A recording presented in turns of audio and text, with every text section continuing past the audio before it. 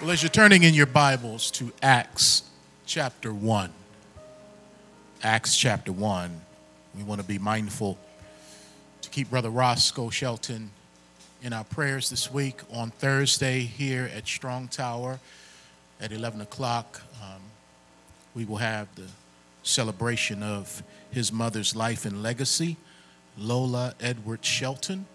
So as you pray for him, please do that. But also for those of you who can come, who can take off from work and be with us as we worship God and remember this great woman, we'd love to have you here on Thursday at 11.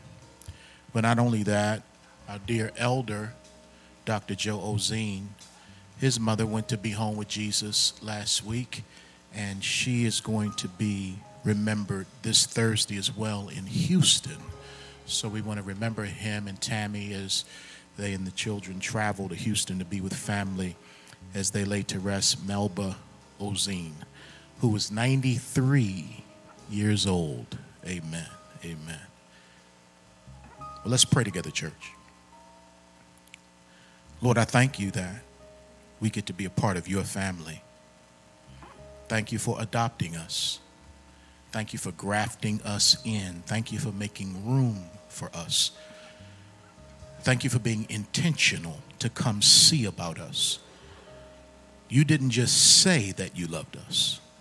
You demonstrated your love in that while we were still in our junk, while we were still lost in our sin, Jesus died for us. And we thank you that not only did he die, but he was raised to life for our justification. We thank you that the devil, along with death, is defeated.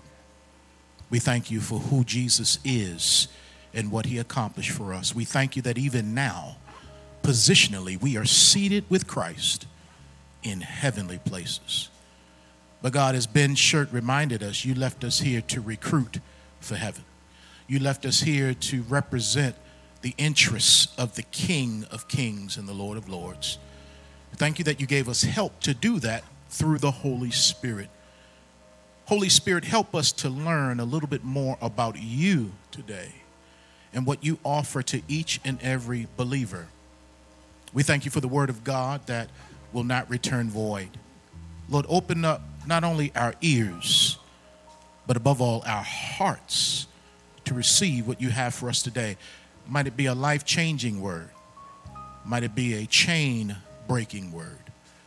For we ask it all in Jesus' name and for his sake alone. Hallelujah. Amen. Amen. A few weeks ago, my wife and I sat down to watch some television. We don't always have time to do that because we're both so busy, and sometimes we don't always agree on what needs to be watched.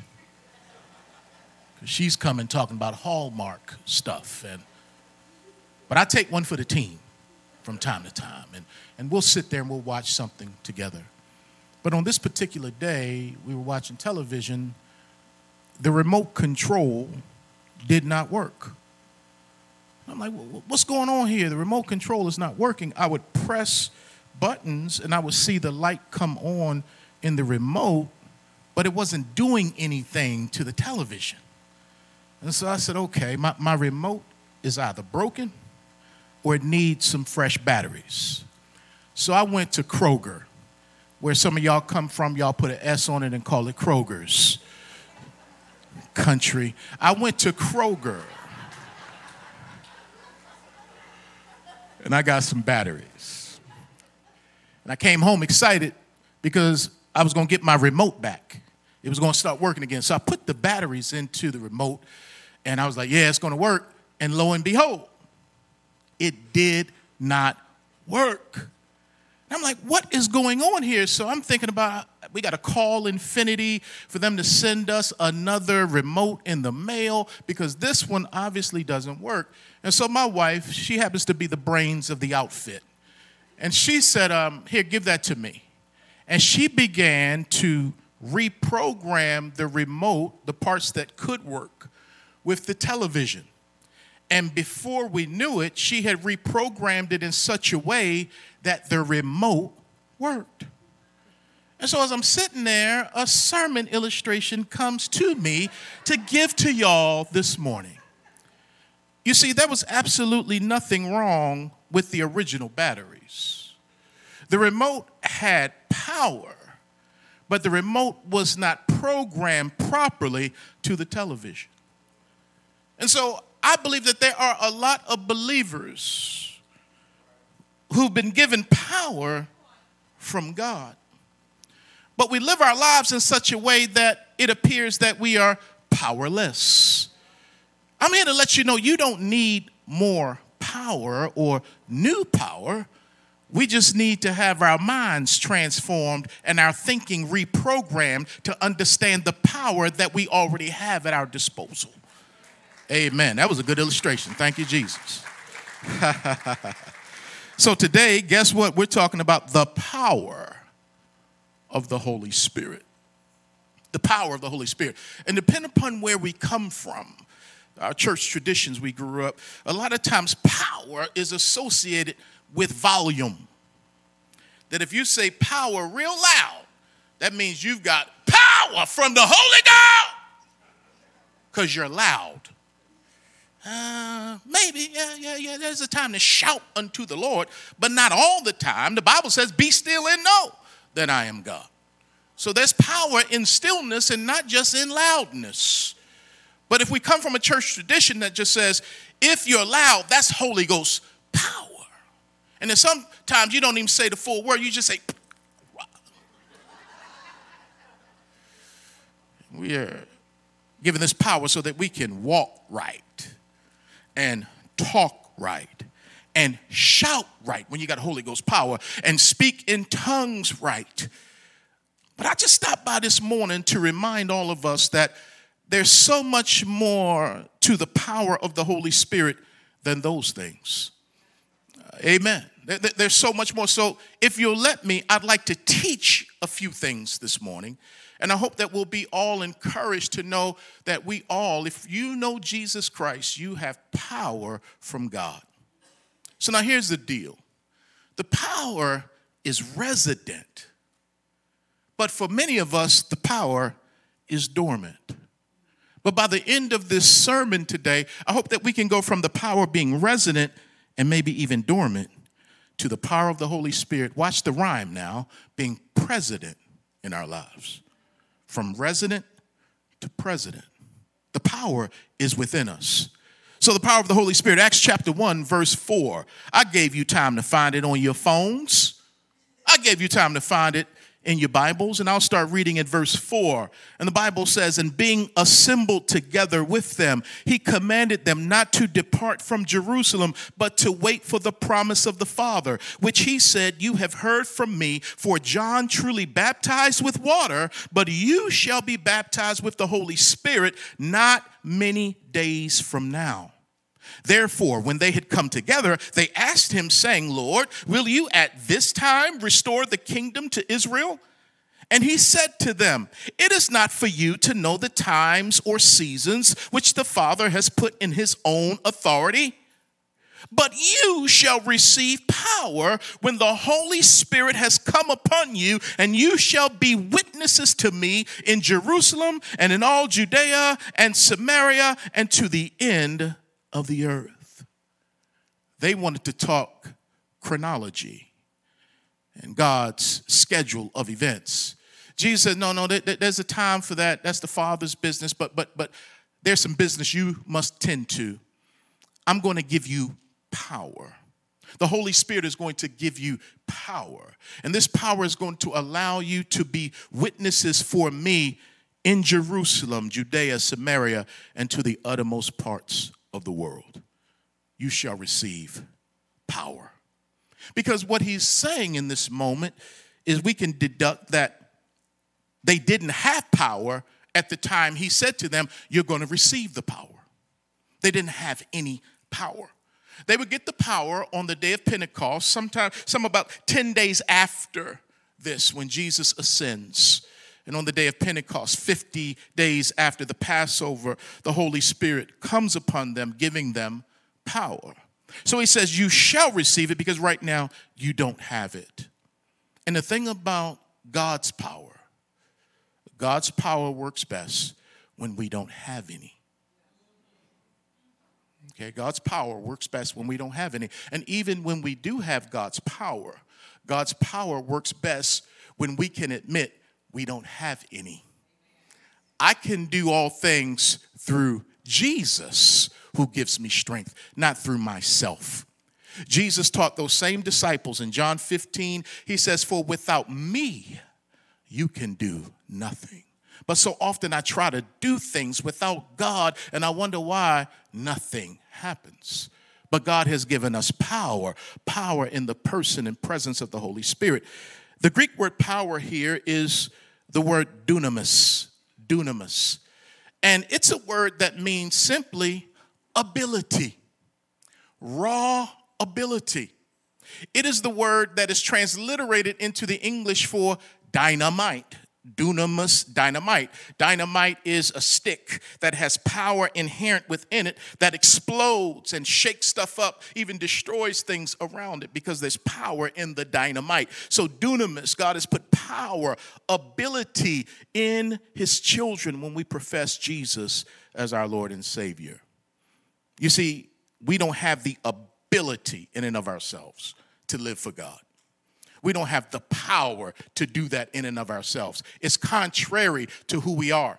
And even with the Holy Spirit, our humanity fights the Spirit because the natural man doesn't want the things of the Spirit. And so there's this power that is inherent within us. Dunamis power flows in a disciple and through a disciple to do things that they would not do and things they could not do in their own strength. You see, the title of the book of Acts, we open up our Bible, I say turn to Acts. But the full title is the Acts of the Apostles, or the actions of the apostles. Mainly focusing on Peter for the first half of Acts and Paul for the second half of the book of Acts. And so people call it the Acts of the Apostles. But truthfully, if we were to dig a little bit deeper, there wouldn't be any Acts of the Apostles had it not been help from the Holy Spirit. And so the book could be entitled The Acts of the Holy Spirit through the Apostles. The Acts of the Holy Spirit through the apostles. Or the acts of the Holy Spirit through the apostles and the believers who constitute the church. It's the acts of the Holy Spirit, not just the acts of the apostles, because they would have no power without the Holy Spirit. The church would have no power without the Holy Spirit. And so the Holy Spirit gave the apostles and the church power to do things they could never do in their own strength. So when we read the book of Acts, the book of action, the book of the movement of the Holy Spirit, there are so many things that the Holy Spirit does through broken people. Here's just an abbreviated list of God's power operating in the book of Acts through his people. An abbreviated list. This power came, and yes, they spoke in other tongues, mainly other languages that they did not know prior. But those around them who were bilingual knew those languages. That was a miracle that God used to bring the crowd together, along with the sound that came from heaven. But they were all filled with the Holy Spirit and spoke with other tongues as the Spirit gave them utterance. Now, today, there's a lot of speaking in tongues, not as the Spirit gives utterance, but as the flesh gives utterance. Are y'all with me today? Football season next week. Hang with a brother today now. Go with me. The Holy Spirit gave them power to be witnesses. Jesus said, you'll be witnesses for me, to me. The word witness in the Greek is a word where we get the word martyr from. So a martyr is someone who dies for the faith. So Jesus is saying the Holy Spirit is going to give you power to testify, to witness for me as people who just might be killed because of me. So this was no small thing when they got the power of the Holy Spirit. Because Jesus even said to them in the upper room, when people kill y'all, they're going to think they're doing God a service. So y'all are going to die in this thing. But they did not shrink back from that, especially when they got the Holy Spirit. They pressed on to be witnesses. And we know that in this culture, if someone testifies, that's in some cases, their lives can be in jeopardy because they're telling on the wrong person, if you will. And so there are people, hitmen, who will come after folks who testify, who take the stand. And that may be why a lot of Christians don't testify, because the enemy has threatened us so. There's such a spirit of fear upon us that we don't want to testify, because it just might cost us in certain circles if we lift up the name of Jesus. Lifting him up in here is one thing, but lifting him up out there where everybody don't love him is something else. That's why you need power to be a witness and to do witnessing. Power, power, power. They had power to preach, and boy, did they preach boldly. They had power to evangelize, to see thousands come to Jesus. They had power to fish for men, like Jesus said when he first called them. They had power to do miracles, to heal the sick, to cleanse lepers, to raise the dead. They had power to resist evil and to confront evil. They had power to speak the name of Jesus in hostile environments where people dared them to speak his name. They had power to worship Jesus in the midst of hostile environments where it wasn't popular to be a Christian at that time. They had power to worship. They had power to endure unjust suffering. They had power, like James, to die courageously. They had power as the church to grieve with hope. You wonder how they didn't lose their mind? The Holy Ghost helped them from losing their mind. You realize that they didn't quit because the Holy Spirit did not allow them to quit. They had power to give them tremendous peace. When Peter gets arrested after James gets beheaded, he's in prison sleeping the night before his execution. This is the same guy, we're going to see it in a minute, who ran from persecution. But now he's sleeping the night before he's to be beheaded. Only the Holy Spirit can give you that kind of peace. You can't fake peace. The Holy Spirit broke down racial and economic and social barriers in the body of Jesus Christ, bringing different kinds of people together, where they could say in Acts chapter 2, verse 44, all of the believers came together and had everything in common. The Holy Spirit gave them power to plant and develop churches, to make disciples. The Holy Spirit gave them power to travel to share the gospel. Paul would get on ships that would go through shipwreck, and it was the power of the Spirit who kept him on task. The power of the Holy Spirit gave them the ability to prophesy, to tell the future, to say things that no one had ever known or heard. The Holy Spirit, listen to this, gave the church the power to give of their resources so that other folks who didn't have could have power to do that. And some of us still need that power from the Holy Spirit because we hold tightly to the things we have as opposed to redistributing what we have to help meet the needs of others. That's when you know the Holy Spirit is working in your life, when you're more of a giver than a taker or a receiver or a hoarder or a holder. So I'm talking about Holy Ghost power right now. That's more than how high you can jump or how straight you walk when you come down. It's a holistic kind of a movement in your life. Okay, you don't believe me? Go to Acts chapter 3. Acts chapter 3. My worship leader brought this passage up this morning. When Peter and John are going into the temple to worship, and they see a man who's crippled from birth. The man is there begging for money, for alms. Peter and John look at the man and say to him, look at us. Silver and gold we don't have. But what we do have in the name of Jesus, brother, get up and walk. He not only got up, he started leaping and praising God. He was causing a commotion because of the power of the Spirit of God that healed him of his sickness. Now we go to verse 11 because such a commotion happened that the haters came. Let me see it. Let me start at verse 11 and 12. Now, as the lame man who was healed held on to Peter and John, All the people ran together to them in the porch, which is called Solomon's, greatly amazed. So when Peter saw it, he responded to the people, "Men of Israel, why do you marvel at this? Or why look so intently at us, as though by our own power, dunamis, or godliness, we had made this man walk?" So he said, we didn't have the power to do this. But as you continue to read, he's going to make it clear that it was Jesus who gave them the power, because they called on that great name that Jesus showed up through the Holy Spirit and did a miracle to heal this lame man. Then we go to chapter 4. Peter and John got arrested simply for healing a man. They got arrested. Now look at chapter 4, verse 5. I'm talking about power right now. "And it came to pass on the next day that their rulers, elders, and scribes, as well as Annas the high priest, Caiaphas, John, and Alexander, and as many as were of the family of the high priest, were gathered together at Jerusalem. And when they had set them, Peter and John, in the midst, they asked, 'By what power or by what name have you done this?'" Look this way. They are trying to intimidate these guys. Okay? These are the men who oversaw the arrest, the affliction, and the crucifixion of Jesus Christ. These are the same people. Annas, Caiaphas. They are religious killers, and people know it.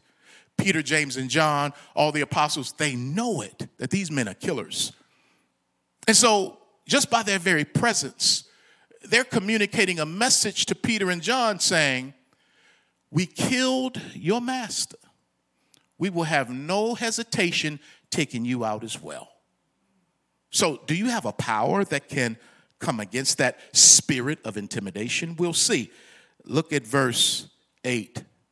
"Then Peter, filled with the Holy Spirit," there it is right there, filled with the Holy Spirit, "said to them, 'Rulers of the people and elders of Israel, if we this day are judged for a good deed done to a helpless man, by what means he has been made well, let it be known to you all and to all the people of Israel that by the name of Jesus Christ of Nazareth, whom you crucified, whom God raised from the dead, by him, this man stands here before you whole. This is the stone which was rejected by you builders, which has become the chief cornerstone. Not only that, nor is there salvation in any other, for there is no other name under heaven given among men by which we must be saved." So they tried to threaten and intimidate James and John. But instead, because James and John had power from God to stand up and do what they could not do in their own strength, they spoke against these men. And not only spoke, they said, "Y'all were the ones who killed Jesus." Now, I can't chase this rabbit right now in terms of who killed Jesus. It was the Jewish people then. It was the Roman people. But it was all of our sins that put Jesus on the cross. Because I don't want to get political here. I don't want to lose people maybe watching online. But Peter didn't have a problem saying it was y'all who did it. And even today, if you speak this boldly about the crucifixion of Jesus, there will be people who will try to come against you to silence you, as they did Jamie Foxx a few weeks ago, as he testified about Jesus. And he said, they killed Jesus. And people want to know, well, who's the they you're talking about? And he had to come back and kind of correct his statement. No, but when you've got Holy Ghost power and boldness, you're going to speak the truth. And Peter and John said, you crucified him. And not only that, you can't find salvation in anyone but him. Verse 13. Now, when they saw the boldness of Peter and John and perceived that they were uneducated and untrained men, they marveled. In other words, the Holy Spirit was making them sound smarter than what they actually were. I'm telling you, if you hang out with the Holy Spirit, he'll make you, again, people will think you're that bright. No, it's the Holy Spirit giving me ideas, thoughts, visions, dreams. Yeah, it's from him. These cats didn't go to school where we went to school. And then the Bible says, and they realized that they had been with Jesus. There was something about them that reminded them of Jesus. There was something about James, or rather John and Peter, that reminded them of Jesus. Because Jesus did not cower in their presence. He told Pilate, the most powerful man in the area at that time, the Roman governor, he said to him, you would have no power if it were not given to you from above. This is all playing out because the one who has all power is saying so. So I'm not giving you any power. God has all the power. And these men have been with Jesus and it rubbed off on them. You ever hug somebody whose cologne or perfume don't smell that good? You hug them to be nice, you know. You can smell it before you even see them. And they're coming over for a hug, right? Nobody in here. But other people, you hug them and you walk away and their perfume or cologne is all up on you. When you hug the Lord, the aroma of Christ will just get all up on you. And people will say, oh, the same power that was on Jesus, the anointed one. Oh, something is on you as well that reminds us of him. Oh, boy. The greatest thing the Spirit's power did for the disciples was to break the yoke of fear that was on them. I'm probably going to stop right here. I won't be able to get through all this. I'll come back in next week after the anniversary and hit the rest of this because it's that important. Let me say this again. The greatest thing the Spirit's power did for the disciples was to break the yoke of fear that was on them.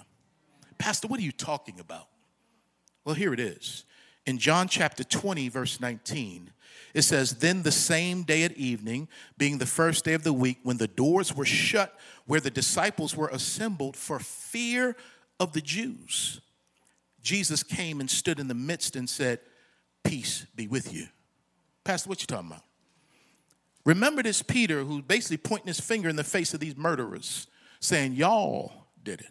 And when you read other sermons he preaches in the book of Acts, he has no problem calling people out. This is not the same Peter we see in the Gospels. I'm talking about the power of the Holy Spirit. Okay? It's not the same guy. Why? Because in the Gospels, Peter ran from these kind of people. In the Gospels, the Bible says all of the disciples fled when Jesus was arrested. Now, Peter was carrying a knife, and he cut Malchus's ear off. Same Peter who not only was afraid, but resorted to violence and bloodshed out of fear. Ran. And in the courtyard of, let's see here, the high priest, Caiaphas, in the courtyard, a woman comes up to this man and says, you're one of them because I recognize your accent.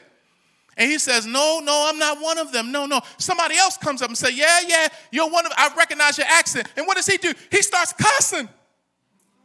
He says, I don't know the man. I told you I don't blankety blank know the man. That was fear. Fear. He was under fear. And so the Bible says here, when Jesus had resurrected, he saw them in the morning. Then he came back to see them in the evening. How many of y'all grew up with an evening service? He came back on Sunday evening. And when he walked in their midst, they were still in there hiding after just seeing the resurrected Christ. They're hiding still. They don't have power yet. Matter of fact, he's got to give them a small dose of the Holy Ghost. He breathes on them, gives them a little bit just to kind of get them through till they can get the full contact from the Holy Spirit. Oh, man. So they're afraid. But somehow he changes in a matter less than 2 months to be up in here bold with it. I'm here to say the Holy Spirit's power broke the yoke of fear that was on the disciples. Let me go a little bit further. Isaiah chapter 10, verse 27. The Bible says, it shall come to pass in that day that his burden will be taken from your shoulder, the burden speaking of the enemy's burden, and the enemy's yoke from your neck. And the yoke will be destroyed because of the anointing oil. This is some prophetic writing here in the Old Testament for the children of Israel who were afraid of their enemies all around them. They forgot who they were and whose they were. They forgot that God was their God. And God was saying to them, there's a day coming where the enemy's yoke, whatever nation that was coming against Israel, that burden would be broken. And it wouldn't be because of chariots and horsemen. It wouldn't be because military ingenuity. No. That yoke would break because of the oil, the anointing oil. Well, who is symbolic of the oil? The Holy Spirit.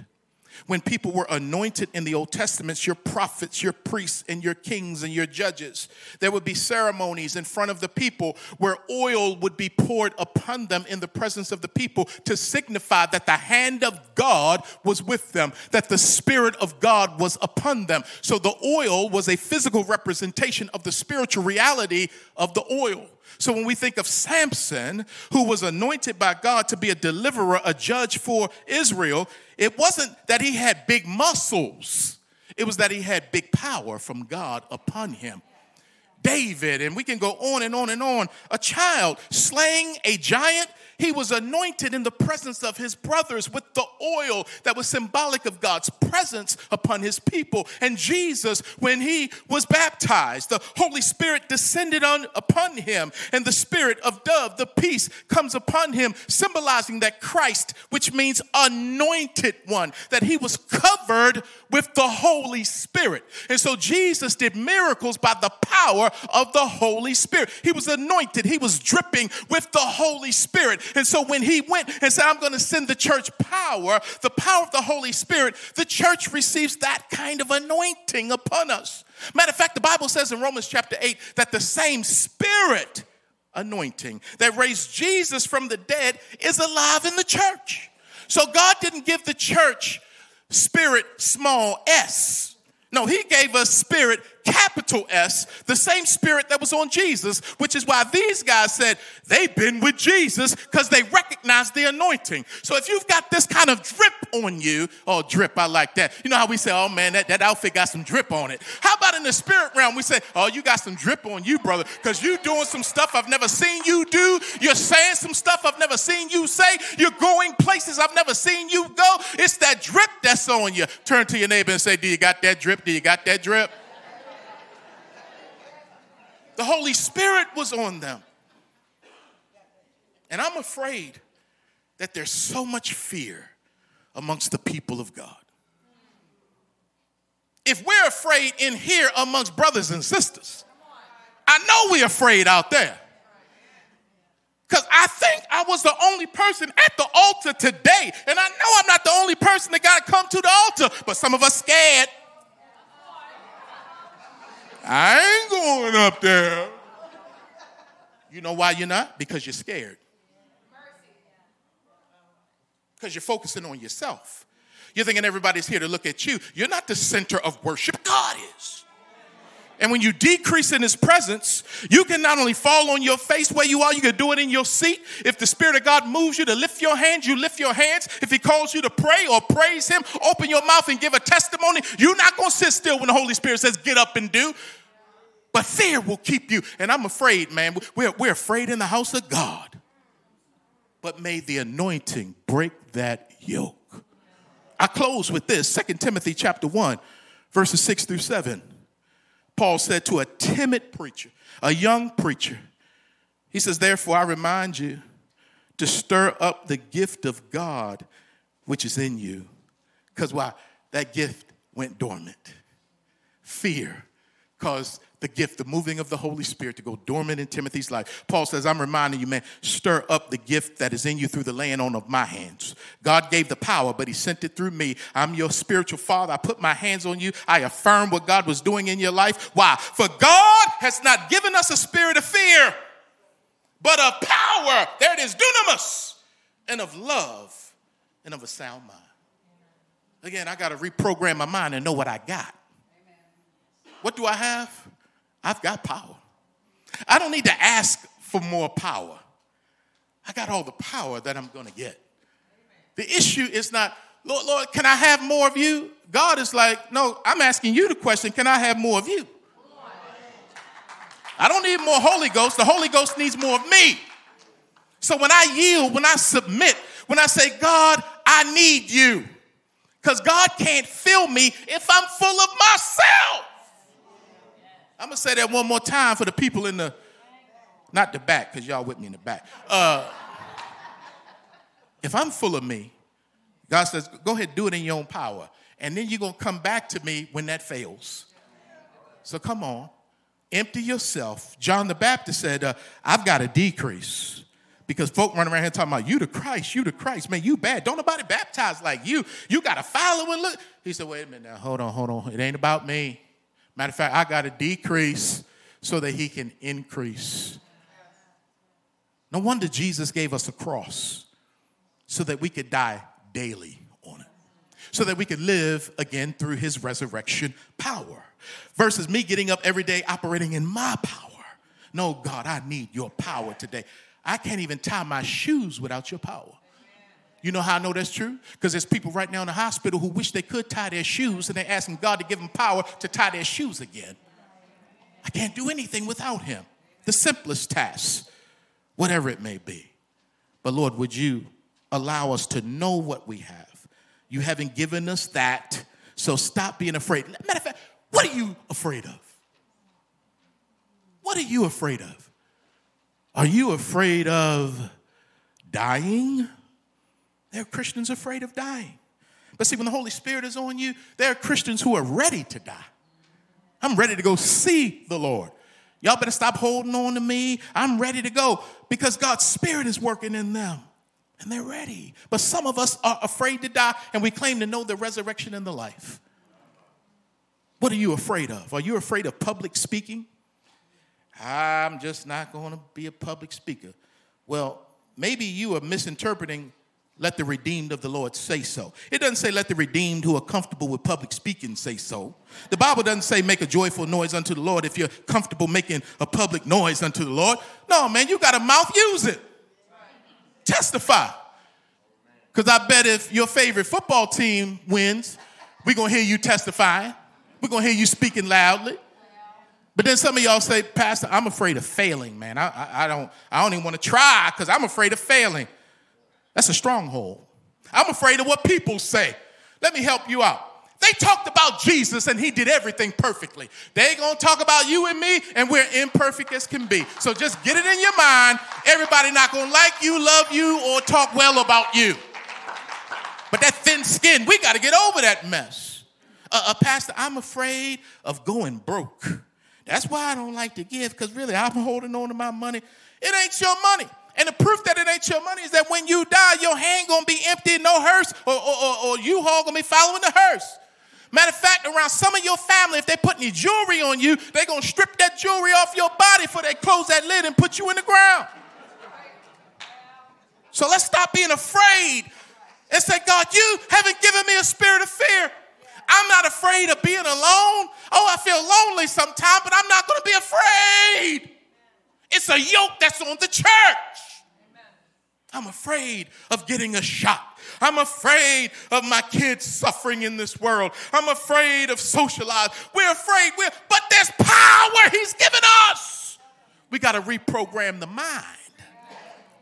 For God has not given us a spirit of fear, but of power and of love, which is one of the greatest evidences of this power, that you love people. And then of a sound mind, because when you're afraid, your mind is all over the place. But in the book of Acts, Peter's mind was right where it needed to be. The Holy Spirit made the difference. The anointing made the difference. And the anointing makes the difference in our lives. But reprogram. You don't need any more batteries. You don't need another boost from the Holy Ghost. You need to know who you are in Christ. You need to recognize that God has given us power. Power to do things we could not do on our own, would not do on our own. So when we get to doing them, who gets the glory? Now here's the thing. Being filled with the Spirit, yeah, it can bring some emotion. But above all, it brings action. The book of Acts, action. Now, Peter here is to be commended because he's not the same guy in the Gospels. Oh, he's different in Acts. But Peter didn't stay filled with the Holy Spirit all the time. So let me help somebody here. You're not going to always be filled with the Holy Spirit. Sometimes, as Reverend Bell likes to say, you can be filled one day and spring a leak the next. Yeah. You can be, man, just spiritual. Go, oh, Lord. And then the next day, you can be acting like Peter. I don't know Jesus. And you're afraid to say prayer over your lunch at work. You're afraid to wear your Christian t-shirt. You're afraid to let it be known you go to church and you got a black pastor at a multiracial church. You're afraid to talk about this. But we spring leaks. Peter did. Galatians chapter 2. The man who was used to see all these thousands of people come to Jesus finds himself sitting at a lunch table, separating from Gentiles because they were eating pig ears, pig knuckles, pig feet, fat back, strychnine lard. They were eating all that stuff. Hammer hocks. They were eating all that. And Peter was enjoying it for a minute, like, I got this freedom in Jesus. I got this freedom. We sang about freedom today. Oh, I'm free to eat this stuff. But when his boys showed up from Jerusalem, when the Jews came from Jerusalem, the boys in the hood, when they showed up, Peter saw them, and the spirit of fear came back on him, and he withdrew from the Gentiles so that the Jews wouldn't think that he was enjoying his freedom a little bit too much. He was more concerned about what people thought than about what God said. He was more concerned about the opinions of men than what the Holy Spirit was doing in his life. So he shrank back.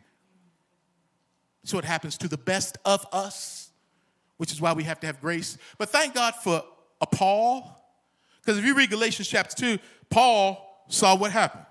Paul is sitting at his own lunch table, and he's enjoying his freedom in Christ, and he sees Peter shrink back when the boys in the hood show up, and he's like, oh no, we got to call him out on this here, because what he's doing is he's really preaching the gospel with his lifestyle in a way that doesn't make the gospel, because the gospel frees us up to experience all that God has for us. But now he's resorted back to legalism and man pleasing. Oh, no. So the Bible says that Paul called Peter out in front of all of them because his sin was in front of everybody, and he called him a hypocrite right there. That's why we need community. When somebody said, my wife is like, your words a little short today, aren't they? Your temper a little short today, ain't it? You all right? And that means you and Jesus need to have a little talk. You tripping right now. Lord, I need to be filled because I don't want to be living beneath who I am and who you say I am. You gave me help. Let me use it. And it begins with reprogramming my mind. Let's stand for prayer. Next week, church anniversary. We got a guest speaker coming in. Brother Micah Edmondson is going to bring the word. Afterwards, we're going to eat, play games. And for my older folks, I'm 55 now. For the 55 and older, we got a game for you too. Because you may not play spades and dominoes or cornholes, but we also have bingo next week, all right? Bingo. Oh, now, I've really got to pray that there's some Holy Ghost control over y'all. I don't want no table turning over there now. I don't want no fights breaking off in the fellowship hall, but we're going to have a good time celebrating God. You know, it was today, September 3rd, 28 years ago that we had our very first church service. We celebrate on the second Sunday because a lot of people travel on the first Sunday. But today, 28 years ago, September 3rd, we had our first service at the YMCA. Can you guys put the picture up, that final picture? That's the first service. And that's my mom and dad. They were here at the first service. Amen. Amen. Well, let's pray. Father, thank you for what you're doing in our lives. Thank you for what you're doing in this church. Thank you for our brothers and sisters who've come from Mississippi to come and be with us as we all worship you. Thank you that they could stand and testify and that we can bear witness with the spirit that is in them and on them and vice versa. Thank you, Lord, for the church universal and not just the church local. Thank you, Holy Spirit, for how you've baptized folks into the body of Jesus Christ. And not only that, you've given us power, ability to be witnesses, ones who testify even to the death for Jesus. Lord, remind us who we are so that a spirit of fear does not take control. And so we end this service by asking again, now unto him who is able to do exceedingly abundantly, above all that we could ever ask or think, like getting a house that is better than what you expected for less money. Lord, you're able to do that kind of stuff. You're a miracle-working God. You're the same yesterday, today, and forever. Oh, God, your methods may change, but you don't change. So bless your people as they leave the house. Bless them in the city. Bless them in the fields. Bless them on the job. Bless them in their going out, their coming in. Bless them to be a blessing. For it's in Jesus' name that we pray and thank you. Amen. Amen. You got to hug 3 people before you leave. Can't leave till you hug 3 people. Have a good one, y'all.